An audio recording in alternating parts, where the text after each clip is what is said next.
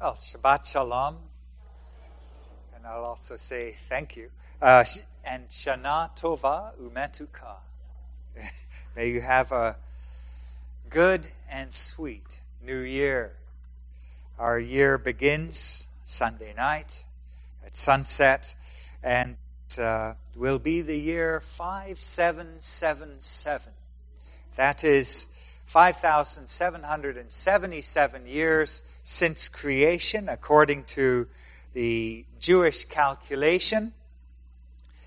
You'll notice if you have one of those King James Bibles, the older Bibles, you will find that some of them in the marginal notes will say that the world was created in the year 4023 BCE or BC. Somewhat similar, pretty close. We know that the world has not been around, at least in its present form, for that long. And we were reminded as Joel read to us the Devar Torah and the Parsha today of God's sovereignty over time, God's sovereignty in His dealings with the world and with the Jewish people through whom He intended the good news of Messiah to come to the world. And so we are at an auspicious time at the new year when maybe it's a good point of time for us to begin to think about the sovereignty of God. After all, as we blow the shofar, as we are going to do after the sermon, as we blow the shofar, we are in part proclaiming the sovereignty of God. Just as a king is crowned and given his position of authority, even today, with the sound of the trumpet. It is a reminder that a king is on the throne. And as we look at world history, we can see that a king is on the throne.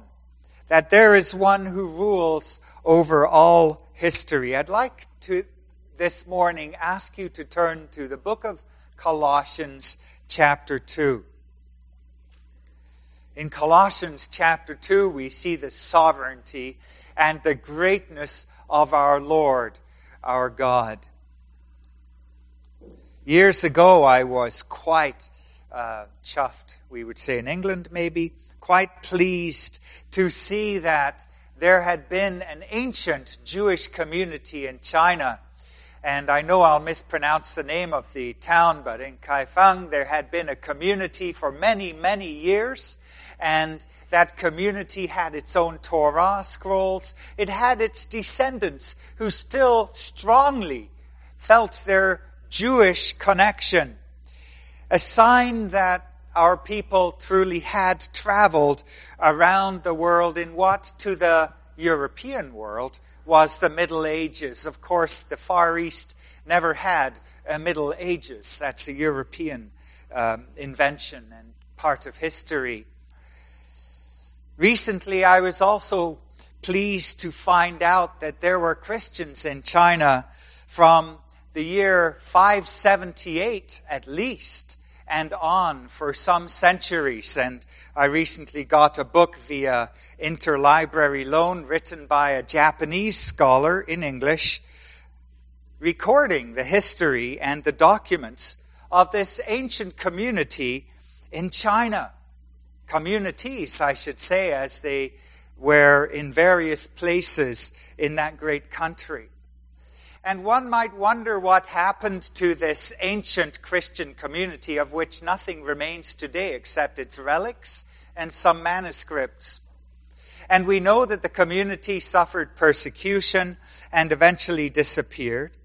And we might say, how could that be? And people in that day and age might have said, this is a huge tragedy. And the believers might have said, has God forsaken this place?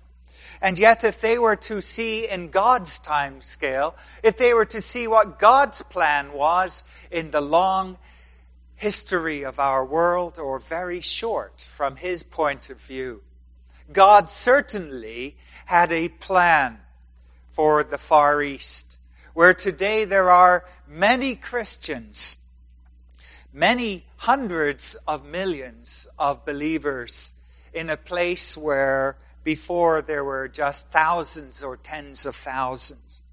And we are reminded that we, with our short-term vision, we don't see the big picture. God certainly has a plan for the world.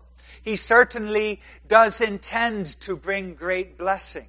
Countries such as Turkey, where once the 7 churches of the book of Revelation once dwelt, and now are overwhelmingly Muslim and have very few believers in them today, nevertheless have not seen the end of the story. God is the God of all history. God is the God who is going to bring from every nation great delegations to Jerusalem someday to worship the King at the Feast of Tabernacles year by year. Our God is a great and sovereign God. And when we look at the book of Colossians chapter 2, we see Rav Shaul speaking to the people in the city of Colossae and reminding them of how God is sovereign over all. He is, maybe in the words of the Lord's Prayer, the God of heaven above. He is also the God who is sovereign in the affairs of our world and in the ways in which we conduct ourselves. In other words, just as we pray, may your will be done on earth below, just as in heaven above. This is the earth below. And thirdly, God is sovereign in His ability and His power to reach down and transform our lives and to bring us into not simply a saving relationship that would save us from hell, as some people would see it. And I do remember one dear lady, a friend in England, who said, isn't that what the good news is? That we believe in Jesus and we are saved from hell. But actually, God's plan is so much greater than that. God's plan is so much more for us and for the world. It is a plan that involves the complete renovation of this world that we live in today. And so I'd like to start at Colossians chapter 2 and verse 6, where we read, therefore, as you received Messiah Yeshua as Lord, so continue to walk in Him, rooted and built up in Him, and established in your faith, just as you were taught, overflowing with thankfulness. See that no one takes you captive through philosophy and empty deception, according to the tradition of men and the basic principles of the world, rather than Messiah. For all the fullness of deity lives bodily in Him, and in Him you have been filled to fullness. He is the head over every ruler and authority that is. We are reminded of the sovereignty and the power of our Messiah, in whom the fullness of God dwelt bodily. And we are reminded as we come to this new year and as we hear the shofar blown, admittedly in anticipation of that day which will begin tomorrow night.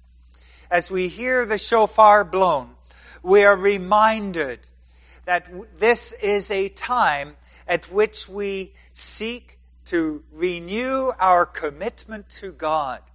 We seek to renew our devotion to God and to walk with Him.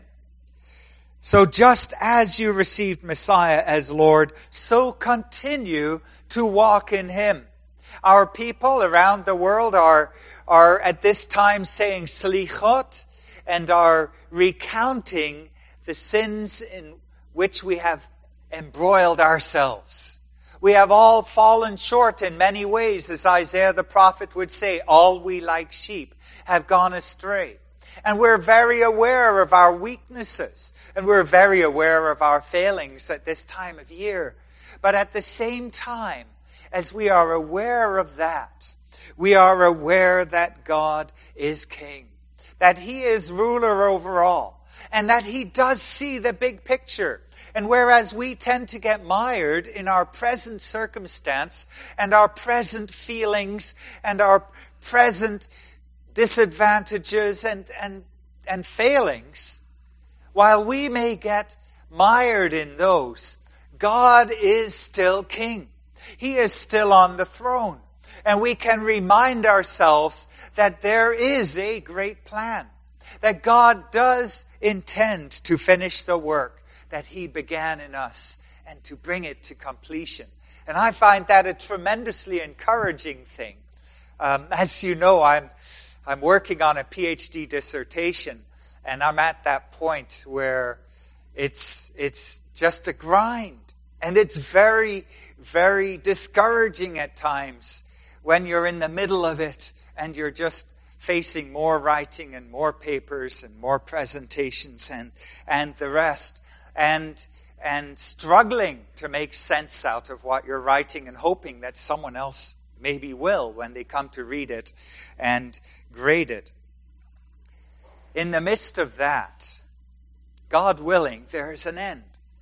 And when we keep the end in sight in our lives, in whatever that challenge is that we face, we can find the strength to go on. And this is what Rav Shaul is saying to the people in Colossae. They are a congregation or group of home congregations in this city where maybe they have become discouraged over time. Maybe, as Rav Shaul is hinting in the next few verses, they are getting distracted by various things that would send them in different directions and would take their eyes off the goal. And Rav Shaul says, keep your eyes focused. Keep your eyes focused on Messiah, Yeshua. Just as you have received Him, so continue to walk in Him. And that's a word for us. Just as I received Him, so continue to walk in Him. I've got a dear friend, Rob, who years ago came to know the Lord long before I knew him. And I remember him going through a point in life when his attachment to the Lord was getting very weak. Then there came the day when I was talking to him and he says, recently I've been thinking about how I came to the Lord. What a miracle it was that day. And how He spoke to my situation in this amazing way. And I knew it could be none other than Him. And I realized He is real. He was reminded of this fact. Just as he received the Lord, now he was willing and ready to continue to walk in Him. We can be rooted and built up in Him, and established in our faith. Our Messiah is Lord of all, and we need to keep our focus on Him. In verses 11 to 13, we also need to identify with Him. Colossians 2, verse 11. In Him you also were circumcised with a circumcision done not by hand, in the stripping away of the body of the flesh through the circumcision of Messiah. You were buried along with Him in immersion, through which you also were raised with Him by trusting in the working of God who raised Him from the dead. When you were dead in your sins and the uncircumcision of your flesh, God made you alive together with Him when He pardoned us all of our transgressions. We are reminded that we have gone through something that is quite transformative. All of us, male or female, when we became believers in Messiah, we underwent a process that changed us forever. Something like circumcision changes a man's physique slightly forever. And we have all been changed spiritually forever. God has changed us, and He has made a difference in our lives. We are marked as His. We are together and forever to follow Him. We are His. We were buried along with Him in immersion. And here Rav Shaul brings along the picture of immersion as it happens for us as believers when we take that step, when we go into a mikvah or a body of living water and we are immersed. And as we immerse ourselves, it is a reminder that just as Messiah died, so we are identifying with his death. There can be no life underwater. If we were to stay there, we would die. But we are immersed and also raised, just as he was raised. Figurative burial, figurative resurrection, so that we might always remember how he died for us, but even more, rose from the dead for us. We identify with him because of what he has done, pardoning all of our transgressions. And even more so, not only do we focus on him and identify with him, but he brings us along with him in great victory. Because when he was risen from the dead, he triumphed in a mighty and glorious way. And we read this in verses 14 and 15. He wiped out the handwritten record of debts with the decrees against us, which was hostile to us. He took it away by nailing it to the cross. And here Rav Shaul speaks as a Jew about the tradition we have about being written in the book of life, or in the book of all living, or the book of death. And the tradition is that these books are before the Almighty God, and on the day of Yom Kippur we have the opportunity to be written in the book of life. And Rav Shaul is saying, there's a great record against us. We have a lot of transgressions that are actually there that are preventing us from being written into the book of life. We have this handwritten record of debts with the decrees against us. And speaking in that way, we are reminded of the very words of the Yom Kippur prayers. Words that say, avert the decree. Because there is a decree against us. All who sin will die. But Messiah has taken this and he has nailed it to the cross. That is an amazing statement. All of this has been dealt with because of what he has done. And we are free from that condemnation. We are free from that doubt that so many of our people have. Which book am I going to be written into at the end? Where am I going to be? We can know that our record of debts is dealt with and it has been finished. And so, disarming the principalities and powers, he made a public spectacle of them, triumphing over them in the cross. The Romans were an incredibly cruel people.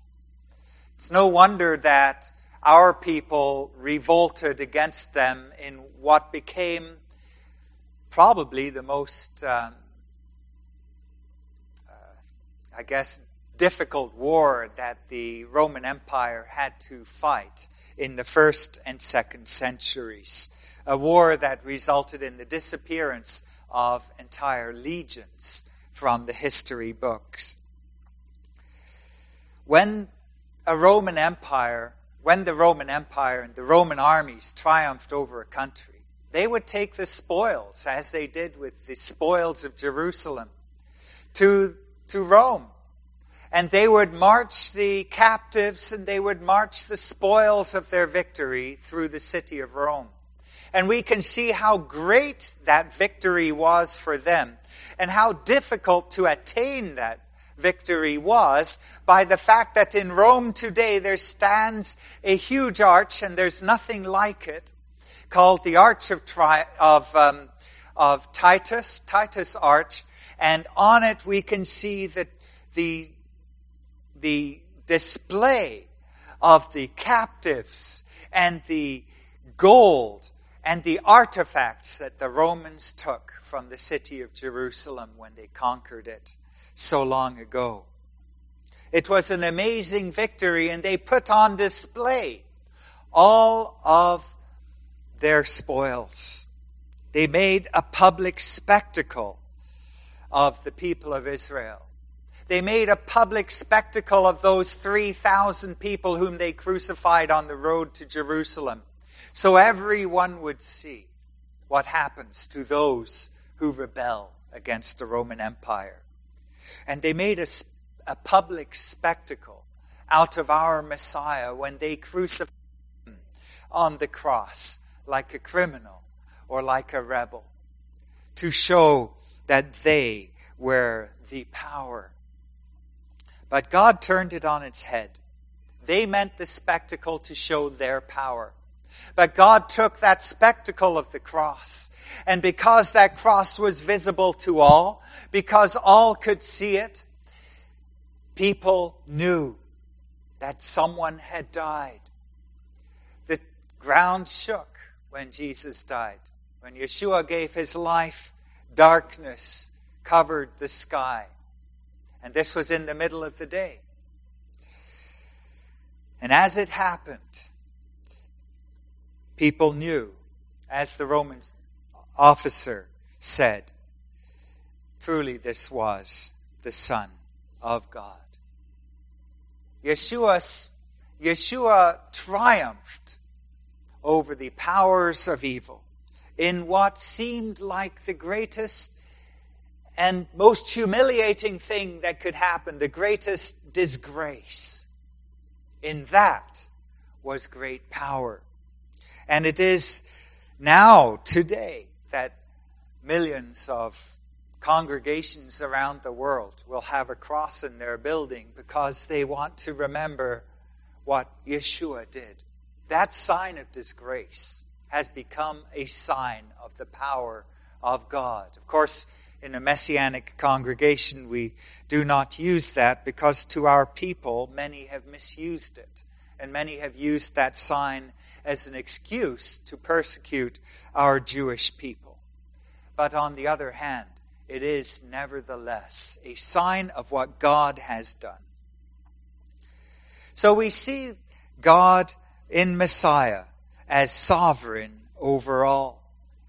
In the next few verses, verses 16 to 23, we see him sovereign in the commands and the way of life that he gives to us.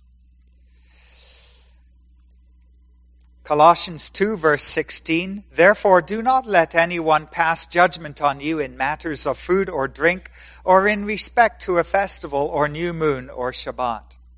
These are a foreshadowing of things to come, but the reality is Messiah. Don't let anyone judge you according to these things. People were being judged in that day. Do you keep the festivals or don't you? And I think he's reaching out, Rav Shaul is reaching out to them and saying, in reality, with all of these festivals, the reality is Messiah. When we stand under the shadow of something, we know that something is there. When we stand at a street corner where there is a tall building and we see someone's shadow coming from around the corner, we know that in just a moment we will see the person who is the reality behind the shadow. When Yeshua spoke in Matthew chapter 4 and verse 16 about those who live in the land of the shadow of death, he is talking about those who live knowing that they are under condemnation, knowing that death is hovering above them, and death is blocking out the light. And he says, upon you a great light has shined. The light has come around, and now they are in light because of Messiah. Rav Shaul speaks about the festivals and how they foreshadow the reality of Messiah. And of course, as Messianic Jews and Gentiles, we are so familiar with the beauty of the calendar that God gave to Israel, God's holy feasts that are for all the world to learn from. because through every festival we see God's glory displayed. And in fact, we see the truths of exactly what Messiah Yeshua would do in the future, predicted in those very festivals. And it was a mystery to those who celebrated those festivals for over 1,000 years. But when Messiah came and he gave his life for us on Passover, when he came as the sinless one, as is symbolized in the Feast of Unleavened Bread, as he rose again on the very day of Yom HaBikurim, the Feast of First Fruits, and as the Ruach HaKodesh came upon the early believers on the very day of the Feast of Pentecost, just as the law came to Israel shortly after they arrived at the mountain, according to tradition, on that very day. When we see that these festivals foreshadowed Messiah, we look with anticipation at Rosh Hashanah. Because when the trumpet resounds, what does it say? It says Messiah is coming. It says Messiah and our God is King. And there is no other, and all the world will hear it. These festivals are a foreshadowing of Messiah. Some of them fulfilled. Some we still wait to be fulfilled. But Rav Shaul says, do not judge one another regarding whether or not we keep these festivals. In verses 18 and following, Rav Shaul speaks about the false realities of our world. Let no one disqualify you by insisting on false humility and worship of angels, going into detail about what he has seen, puffed up without cause by his fleshly mind. He is not holding fast to the head. It is from him that the whole body, nourished and held together by its joints and tendons, grows with a godly increase. If you died with Messiah to the basic principles of the world, why, as though living in the world, do you subject yourself to their rules? Don't handle, don't taste, don't touch. These all lead to decay with use, based as they are on the man-made commands and teachings. Indeed, these are matters that have an appearance of wisdom in self-made religion and humility and self-denial of the body, yet none are of any value for stopping indulgence of the flesh. Rav Shaul is concerned that we can get distracted from the main thing that really matters. And what really matters is our God and what he has done through Messiah and what he is doing today. We can get distracted by people with their dreams and visions. And Rav Shaul speaks about angels. Obviously, there's a key issue here in the church in Colossae where people have been worshiping angels. And we can think of the books that people have written about their visions of angels. We can also think of Rav Shaul's very own example, who, when he had had amazing spiritual experiences, was very careful to speak very little about them. Because he didn't want it to be, as he was bringing the good news of Messiah, to be all about his spiritual experiences in heaven and the things that he had seen. He didn't want it to be about himself and what an amazing thing that God would have shown him these things. He wanted it always to be about Messiah. And I think that's a really good lesson for us again, because I'm sure some of us here have had wonderful experiences with the Lord. And those things are important to us and should be. But on the other hand, let's keep our focus on our Messiah. He is the one. People can be puffed up without cause by fleshly minds, by these things. It can enable people to really lose perspective. I remember one person who got up before an assembly in Jerusalem years ago. He had just finished fasting for 40 days, and maybe that had affected his state of mind. But he seemed to speak with a type of authority that he did not actually possess. And he seemed to, at the time, be maybe distorted in the fact that he was seeking to represent that he had seen something spiritual, but took the focus off of Jesus, Yeshua, our Messiah. Now that person is a great example in that they also made amends. And they dealt with that issue, and they turned their focus back to Messiah and went on to serve the Lord in great and wonderful ways. And all of us can make mistakes and get our focus off of the Lord sometimes. But Rav Shaul's warning stands. Let's not get puffed up by what God might have shown us. We need to hold fast to the head. We need to hold fast to our Messiah.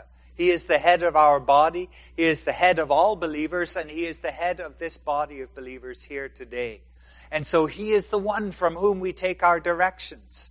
He is the one whom we seek to serve, no matter what our role in this body. He is the one that we love and pay attention to. He nourishes us. The whole body is held together, and as we work together under His direction.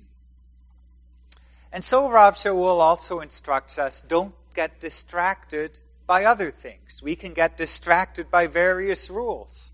We have in Judaism many different rules which would fall under the category of the rules of men, as Rav Shaul says in these verses. We have many rules that define exactly what you should do every time during the day, exactly how your food should be prepared, exactly who you should touch, and how to keep ceremonially pure. And some of our people keep these rules even today, especially in the ultra-Orthodox communities. Very stringent rules. And clearly there were those in Colossae who, whether they were following the rabbinic rules or following rules that other people had for them as well, were saying, don't touch this, don't eat that. And Rav Shaul is saying, do not allow yourself to get distracted from what the main thing is, because Messiah is the end of all things. He is the one. He is the goal to which we are seeking to attain. Keep your eyes focused on Him. I think these are important things for us even now as we celebrate the festivals, as we enter a new year, and there are some people who will judge other people on what they eat and don't eat. We need to keep our focus on Messiah, Yeshua. This is where Rav Shaul continues with a third argument. Chapter 3, verses 1 to 4. Therefore, if you've been raised up with Messiah, keep seeking the things above, where Messiah is, sitting at the right hand of God. Now he's giving us instruction how we ought to think, how we ought to transform our minds and our attitudes to the world that we live in. And this is where I think we can really take positive instruction for ourselves day by day, even today. Because what Rav Shaul is saying is turn your eyes to Messiah, not simply on His life here on earth. And there are some who focus with an inordinate amount of attention on His suffering and on His death. Not to focus on that. Although we must always remember what He has done for us. Rav Shaul's already said that. But he says to keep seeking the things above, where Messiah sits at the right hand of God on high. That is a positive and uplifting message. That is something that will help us as believers as we walk through our lives day by day to keep our thoughts positive, helpful, and strengthening. We need to focus on him. He is at the right hand of God Most High. What does that mean? It means that he is the one who enacts what God wants enacted. The one who sits at the right hand of the king is the one who does the king's commands and makes sure that the king's commands get done in the world. And Yeshua is the one who is King of kings and Lord of lords. He always does what the Father tells him, as he tells us himself in the book of Yochanan, in John. He sits at the right hand of God to bring about God's will on this earth. We are to focus our minds on things above, not on the earth. So when we get discouraged, when we get tired, when we are tempted to look at the terrible state of the world and what are we going to do next, when all of these things can drag us down, Rav Shaul says, look upon Messiah Yeshua. Focus your eyes, your mind on things above, not on things of the earth. So many things can discourage us. There's the news, there's the internet, there's the television, there's books, there's activities and sports, and being on the West Coast, we have so many things we can do outdoors. All these things can distract us and discourage us. But Rav Shaul says, in the midst of all those things which can be good, in the right place, focus your mind on things above, not on things of the earth. And that's where I want my mind to be. And I know that's where we all want our minds to be, because it will help us to live our lives rightly on this earth and bring glory to God Most High. Yeshua tells us in Matthew chapter 6 and verse 21 that where our treasure is, there will our heart be also. And when we are putting our treasure in heaven, when we are keeping our eyes focused on what things are above and seeking to build our treasure there, that is where our heart will be. Once again, Rav Shaul reminds us of what it is to be immersed in verse 3. You have died and your life is hidden with Messiah in God. And so we are new people. We have been raised with him. And this is our new reality. What a wonderful reality. It brings us to our conclusion. Because the conclusion is that when Messiah, who is your life, is revealed, then you also will be revealed with him in glory. We know that day when Messiah will be revealed, when we will hear the trump, and when we will go to be with him, and when we will join him in the air. That is going to be an exciting, wonderful day. And I really do think it's going to be a shofar and not, I'm trying to remember the name of that famous trumpeter, slipped my mind. But it's not going to be someone blowing a little bugle. It's going to be the sound of the shofar. It's going to be the sound that brings Israel to repentance in preparation for Yom Kippur. And it's going to be the sound that says Messiah is coming to dwell with us. It is an exciting day that we are looking forward to. And so when we hear the sound of the shofar, we are reminded of those things that are above. We are reminded that God's will should be done in heaven. God's will should be done on earth. And we are reminded to keep our eyes focused on him at the right hand of God Most High. Avinu Sheva Shamayim, we thank you for your Son, Messiah Yeshua, who has come, who has lived among us, who has provided for us salvation, and who will come again, and who will bring that salvation to this earth in an amazing way as all the nations come to worship him and recognize his lordship. Father, we say, even so come, Lord Yeshua. Say this in the name of our Lord Yeshua himself. Amen. And we're going to follow the order that is in this messianic machzor that I am using this morning. A machzor is a prayer book specifically for the High Holy Days. And this is the High Holy Days machzor. And so I'm going to say the blessing that precedes the blowing of the shofar. And then, as is customary, I'm going to announce each shofar blowing one by one, and Steve will then blow that particular blast of the shofar. There's 3 different types of blast. One is the tikiyah, which is a simple blast. The second is the shevarim, which is 3 relatively short blasts.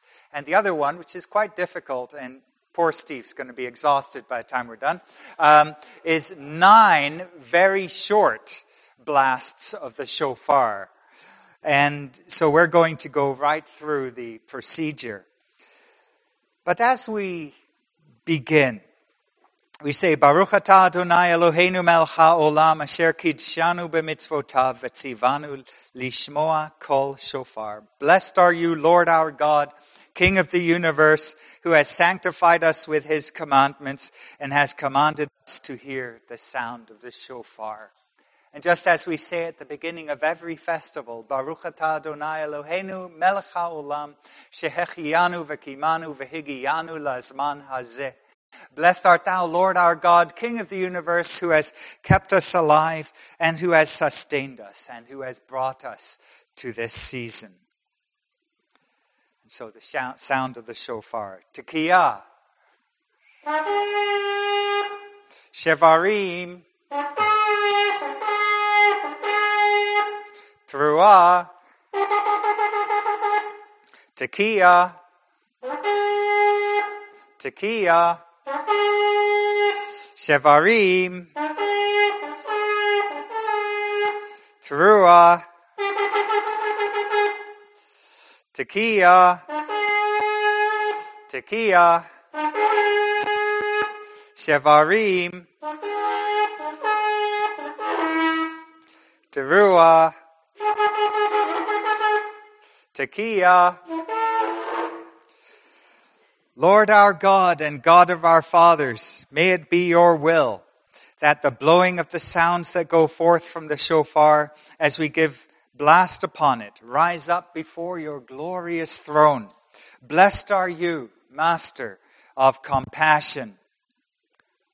Tikiyah. Shevarim. Tikiyah. Tikiyah, Shevarim, Tikiyah, Tikiyah, Shevarim, Tikiyah.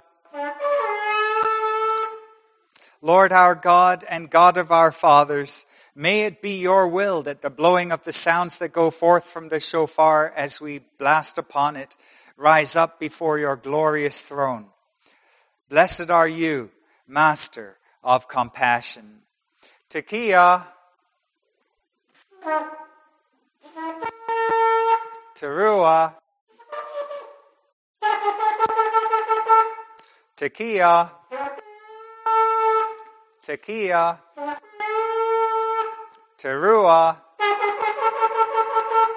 Tikiyah. Tikiyah,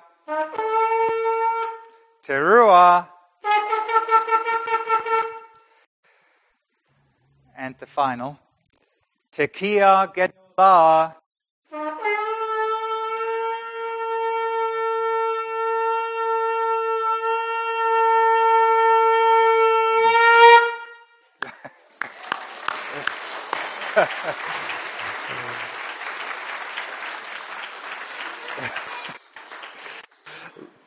Lord our God and God of our fathers, may it be your will that the blowing of the sounds that go forth from the shofar as we give blast upon it rise up before your glorious throne.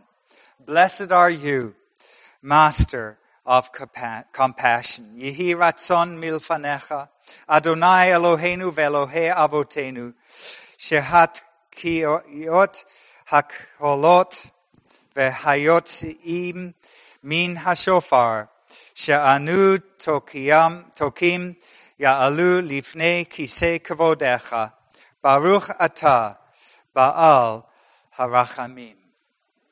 Amen. Let's conclude with the Aaronic benediction. The Lord bless you and keep you. The Lord make his face shine upon you and be gracious to you. The Lord lift up his countenance upon you and give you peace. Yivarechecha Adonai ve'yishmerecha. Ya'er Adonai panav elecha v'chunecha. Yisa Adonai panav elecha ve'yasem lecha shalom.